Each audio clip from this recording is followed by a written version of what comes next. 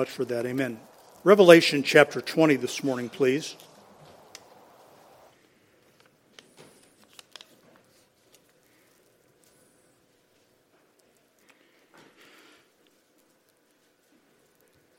As the young people head off to Children's Church, Revelation chapter 20. I'd mentioned a while back email correspondence I had with a friend of mine, pastor friend of mine, about a tweet that he had seen on Twitter to the effect that while it was hard to exercise and maintain physical fitness, it was hard to be unfit. And the point that he made was choose your hard. And we talked a lot about that because that really in some way summarizes our life's choices. We are often inclined to make the choice of least resistance as the easiest without contemplating that it will probably bring its own dimension of difficulty somewhere down the road. And so, over the next few weeks, I don't know that we'll spend a lot of time on this or belaboring it. However, I want to give 2 Sundays to this particular subject. The Lord is very candid with us about the necessity to make right choices. And he is equally candid about the fact that choices come with their own set of difficulties or obstacles. And he encourages us then to make the wise and right choice. In a cursed world, we have choices between difficulties, but we rarely have just ease and simplicity. And of course, when we as a human being make a choice, the consequences to that choice are out of our hands. Although humans spend a lot of time trying to circumvent that, to not have to deal with the consequences of their actions. But God has made it so that we cannot always do that. Let's go ahead and stand, please. Revelation chapter 20, verses 11 through 15 are our passage this morning.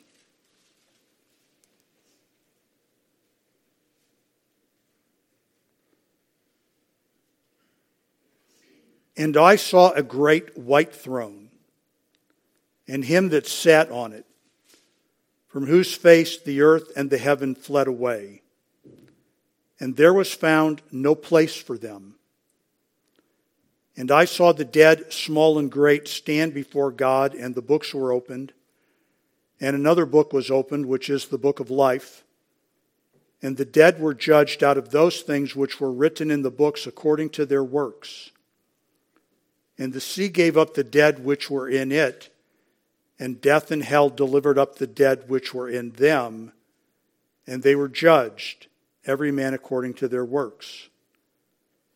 And death and hell were cast into the lake of fire. This is the second death. And whosoever was not found written in the book of life was cast into the lake of fire. Let's pray.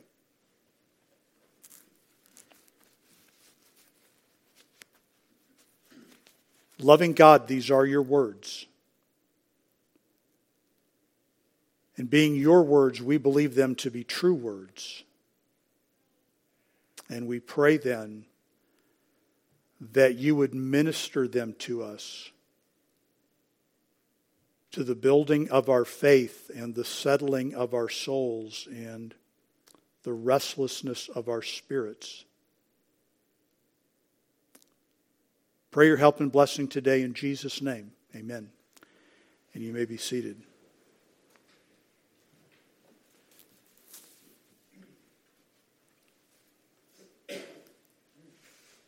If you track my sermons, this is a message I have preached before. I deliberately preach it periodically. If for no other reason, folks, it is beneficial for us to remember that we traffic in eternal matters. For many people, I hope not for any of you, But for many people, the things of God, church, the Bible, obedience to Christianity, are trifling things. But to the Lord God, our Creator, they are eternal things. Their significance cannot possibly be overstated. And so what I wish to do is take 2 weeks and address, first of all, the hardness that will come to those who choose not to believe. And then secondly, to explore, for we really have much less information, to explore the joys that are promised to those who do believe. But before we get to that, again, our subject matter this morning is the hardness that will come to those who choose to disbelieve the word of the Lord, who will not listen and who will not hear. God sent His Son into the world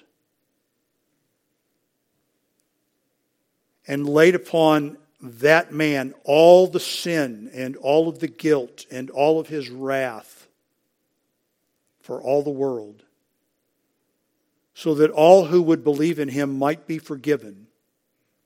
Forgiveness is possible for all who will believe. And then He charged the church with the responsibility to carry that message to the ends of the earth. So that God's people have, beginning in their homes as they teach it to their children, and into the workplaces and into the communities, carried the gospel of Christ. So the people have heard the good news of forgiveness through the work of Jesus.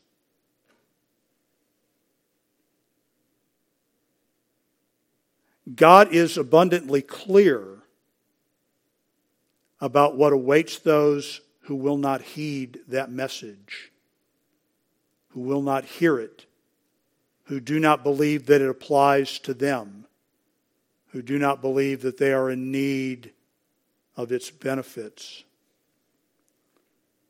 And so let us just begin there this morning, and I have a variety of verses that I will read. We will not take time necessarily to turn to all of them, but certainly feel free to follow along the best as you can. Number 1, God speaks pointedly, repeatedly, dramatically about what a terrible place hell is. It is not simply a figure of speech to Him. It is not a metaphor for a really bad work environment or home life. It is not a state of mind. It is a very real place that in its existence at this moment. Mark 9:43, it is a place that is on fire. If thy hand offend thee, cut it off. It is better for thee to enter into life maimed than having 2 hands to go into hell, into the fire that never shall be quenched. Drastic action, graphic, vivid, metaphorical action. Avoid this at any price. Since it is a place of fire, it is a place then of torture and torment. Luke 16:23, and in hell he lift up his eyes, being in torments, and seeth Abraham afar off, Lazarus in his bosom. And he cried and said, Father Abraham, have mercy on me, and send Lazarus, that he may dip the tip of his finger in water and cool my tongue, for I am tormented in this flame. A fire that tortures. And God tells us to be mindful of it and to be afraid of it. to be more afraid of it than almost anything you can imagine. Fear not them which kill the body. If we would be realistic, we are pretty much, to a person, afraid of having our bodies killed. We tend to avoid places where that is inclined to happen. There are places we don't go at night. There are cities and streets we won't go to. We're afraid of having our bodies killed. Do not fear them which kill the body, but are not able to kill the soul, but rather fear him which is able to destroy both body and soul in hell. Be afraid of God's wrath judgment. It is a place so terrible that it is worth paying any price to avoid it. If thy right eye offend thee, pluck it out, cast it from thee. We've already read, if your hand offend thee, cut it off. Anything that would be an impediment to belief is the idea, folks. Physical mutilation doesn't secure you a place in hell, in heaven. But people are kept out of heaven because of the wicked deeds that they do. Turn from them.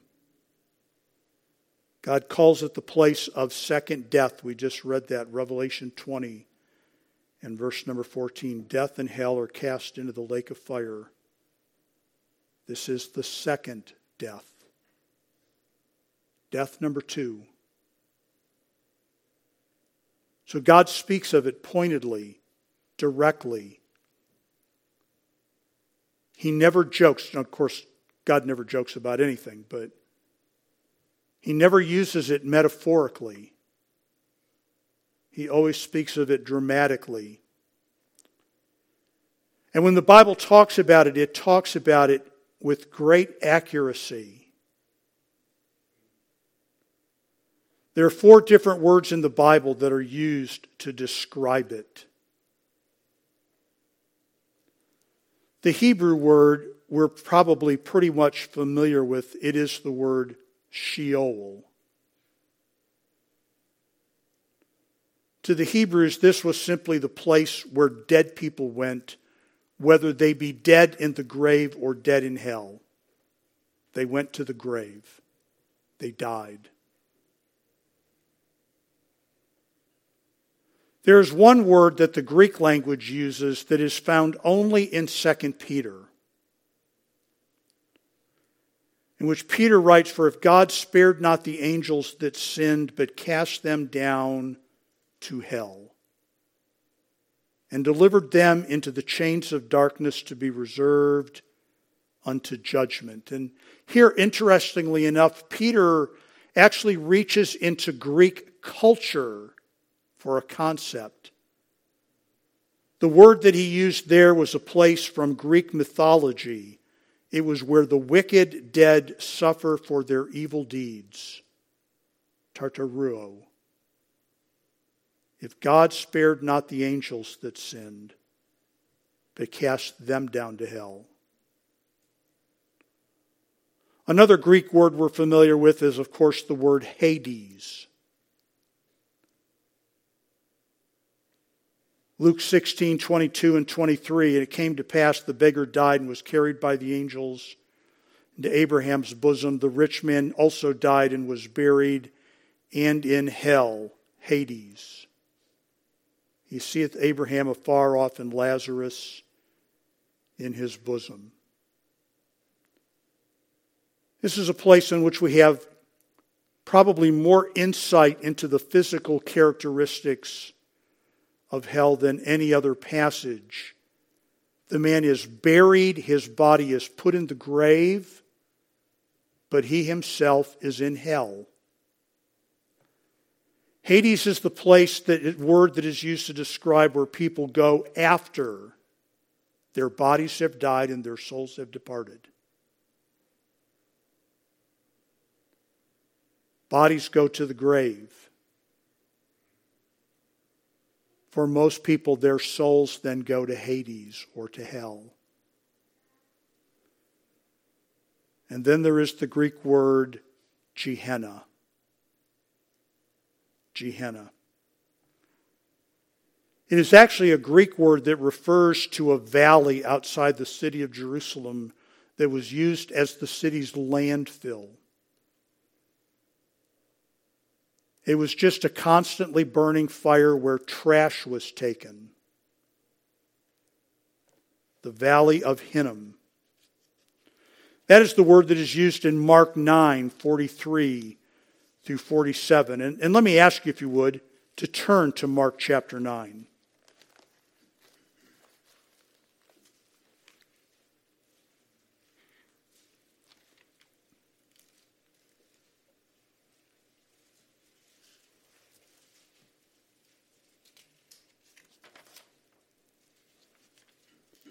In verse number 43.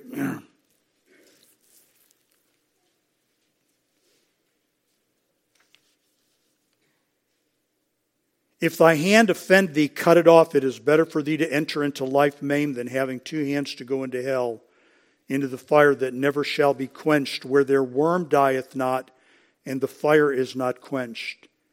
And if thy foot offend thee, cut it off. It is better for thee to enter halt into life, than having 2 feet to be cast into hell, into the fire that never shall be quenched, where their worm dieth not, and the fire is not quenched. And if thine eye offend thee, pluck it out. It is better for thee to enter into the kingdom of God with one eye, than having 2 eyes to be cast into hell fire, where their worm dieth not, and the fire is not quenched. Here Jesus relates the material part of man, his hands, his eyes, and his feet, into the place of eternal torment, Gehenna. This is the word that we read in Revelation chapter 20 and verse number 15, where it is translated lake of fire. And this is why you can have, folks, in verse number 14, death and hell are cast into the lake of fire. Death and the grave are cast into the place of final death. Here's what's going to happen. And of course, we understand that at some point in time, which could be any point in time, the Lord might sound the trumpet and take his people to be with him right now. But if that should not happen in our lifetime, we will die. And most likely our bodies will be placed in a casket and placed in a grave. And our souls will either go to be with the Lord or they will go to hell. And then at a future point in time, everybody will be resurrected. All of the graves will open. Now, the timing of that is something we're not going to get into.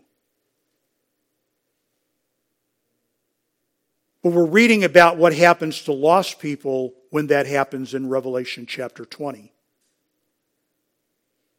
The bodies of unbelievers are pulled up from the depths of the ocean, and the bodies of unbelievers are lifted out of the graves. They are reunited with their souls, which have been in hell since the day they died, placed together one last time, judged one last judgment according to their works, and then body and soul are cast into the lake of fire, where they will remain eternally. Where they will remain eternally. In perpetuity, without end, without hope, without mercy. 2 Thessalonians 1:6, seeing it is a righteous thing with God to recompense tribulation to them that trouble you. And to you who are troubled, rest with us, when the Lord Jesus shall be revealed from heaven with his mighty angels, in flaming fire, taking vengeance on them that know not God, and that obey not the gospel of our Lord Jesus Christ, who shall be punished with everlasting destruction from the presence of the Lord and from the glory of his power.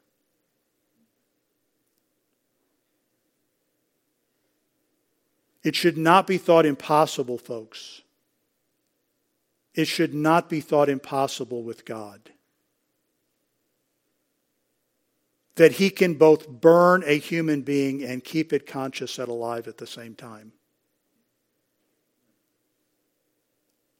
When Moses saw a bush that was burning but not consumed, he said, now that is something worth seeing. We should not impose human logic and consequences upon what the Lord said. The worm will not die, the core will not die, and the fire will not be quenched. The judgment is eternal. Revelation 14:10, the same shall drink of the wine of the wrath of God, which is poured out without mixture into the cup of his indignation, and he shall be tormented with fire and brimstone in the presence of his holy angels and in the presence of the Lamb, and the smoke of their torment ascendeth up forever and ever. And they have no rest, day nor night, who worship the beast in his image, and whosoever receiveth the mark of his name. And Revelation chapter 20, verse number 10 is very clear.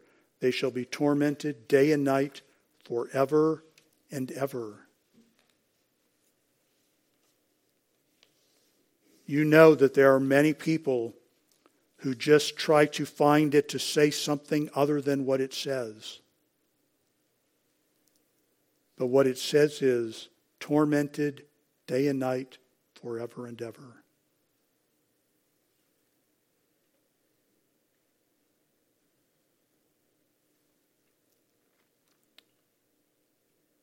There is coming a day. Isaiah 66:23. We fast forward now to the millennial kingdom, to the reign of Christ upon the earth. And we have this very curious event taking place. Isaiah 66:23, and it shall come to pass that from one new moon to another, and from one Sabbath to another, shall all flesh come to worship before me, saith the Lord. And they shall go forth and look upon the carcasses of the men that have transgressed against me. For their worms shall not die, neither shall their fire be quenched, and they shall be an abhorring unto all flesh.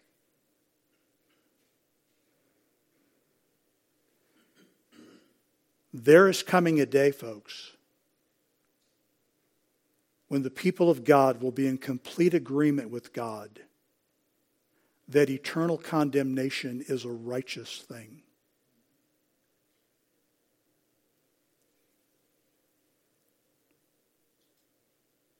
And God is, of course, very careful to explain who will be there. Satan and the beast and the false prophet will be there. We did not read the earlier part of Revelation chapter 20. But Satan is going there. The beast will be there. The false prophet will be there. The fallen angels will be there. Matthew 25:41. And so will all the human beings who would not obey the gospel of Jesus Christ, who would not obey God's command to repent of their unbelief and to turn to Christ in faith. 2 Thessalonians 1:8, and flaming fire taking vengeance on them that know not God, that obey not the gospel of our Lord Jesus Christ.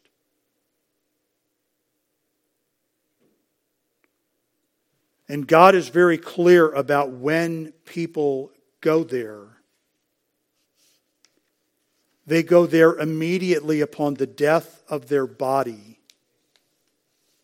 or they go immediately into the presence of their God.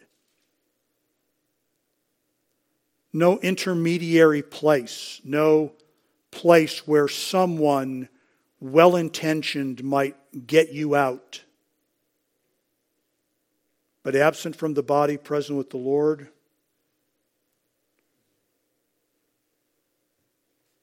or dead and in hell.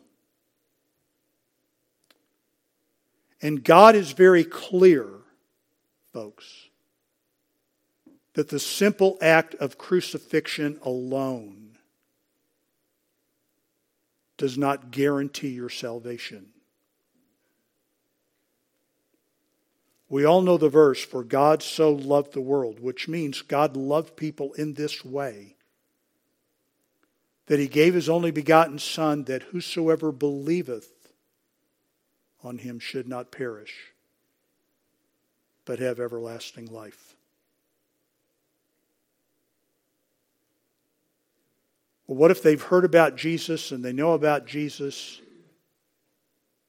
but they don't believe on Jesus? Well, God sent not his Son into the world to condemn the world, but that the world through him might be saved. He that believeth on him is not condemned, but he that believeth not is condemned already, because he hath not believed in the name of the only begotten Son of God. And this is the condemnation, that light has come into the world, and men love darkness rather than light because their deeds were evil.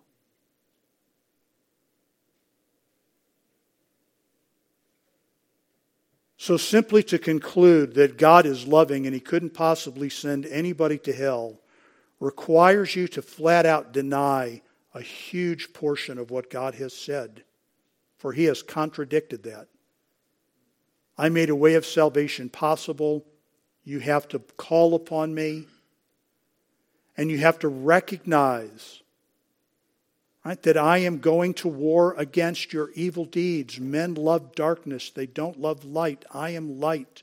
Choose light, not dark.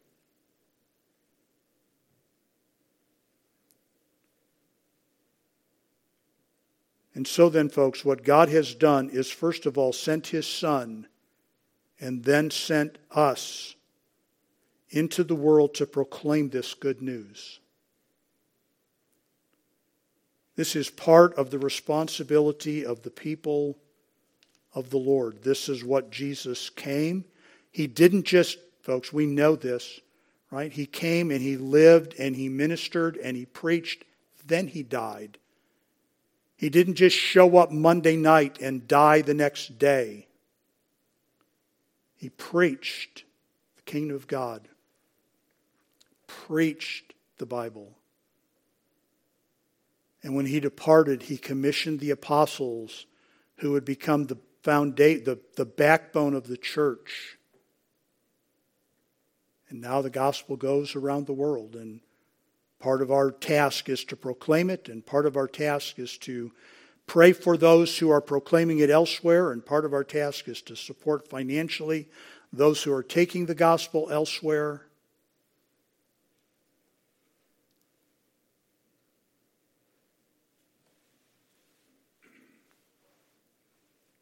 We should not think of this, folks, as just an empty threat. The very credibility of God in almost every area would fall apart if he just threatened something like this with no intention of following through. The threat must be real. So when God warns people about its existence and its duration and its terrors, he is from a standpoint of love warning them, cautioning them that failure to choose him is a very hard choice indeed, with unfixable consequences.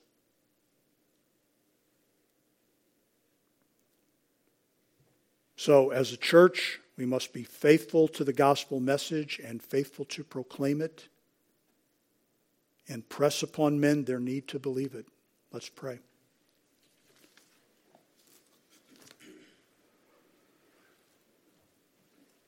Father, thank you that you have provided a way of escape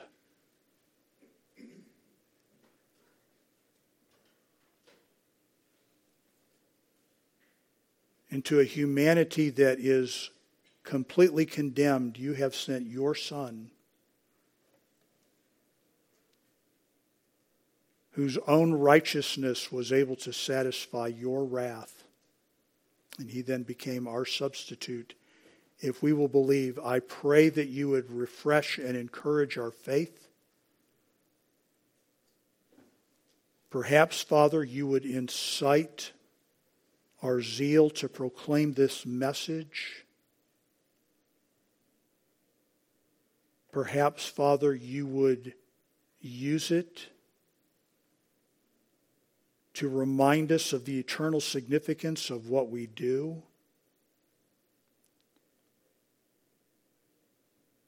We pray, Lord, that many souls would come to know Christ. We pray, Father, that if it were at all possible, none would suffer eternal condemnation. Help us to believe what you say about eternal condemnation. In Jesus' name, amen.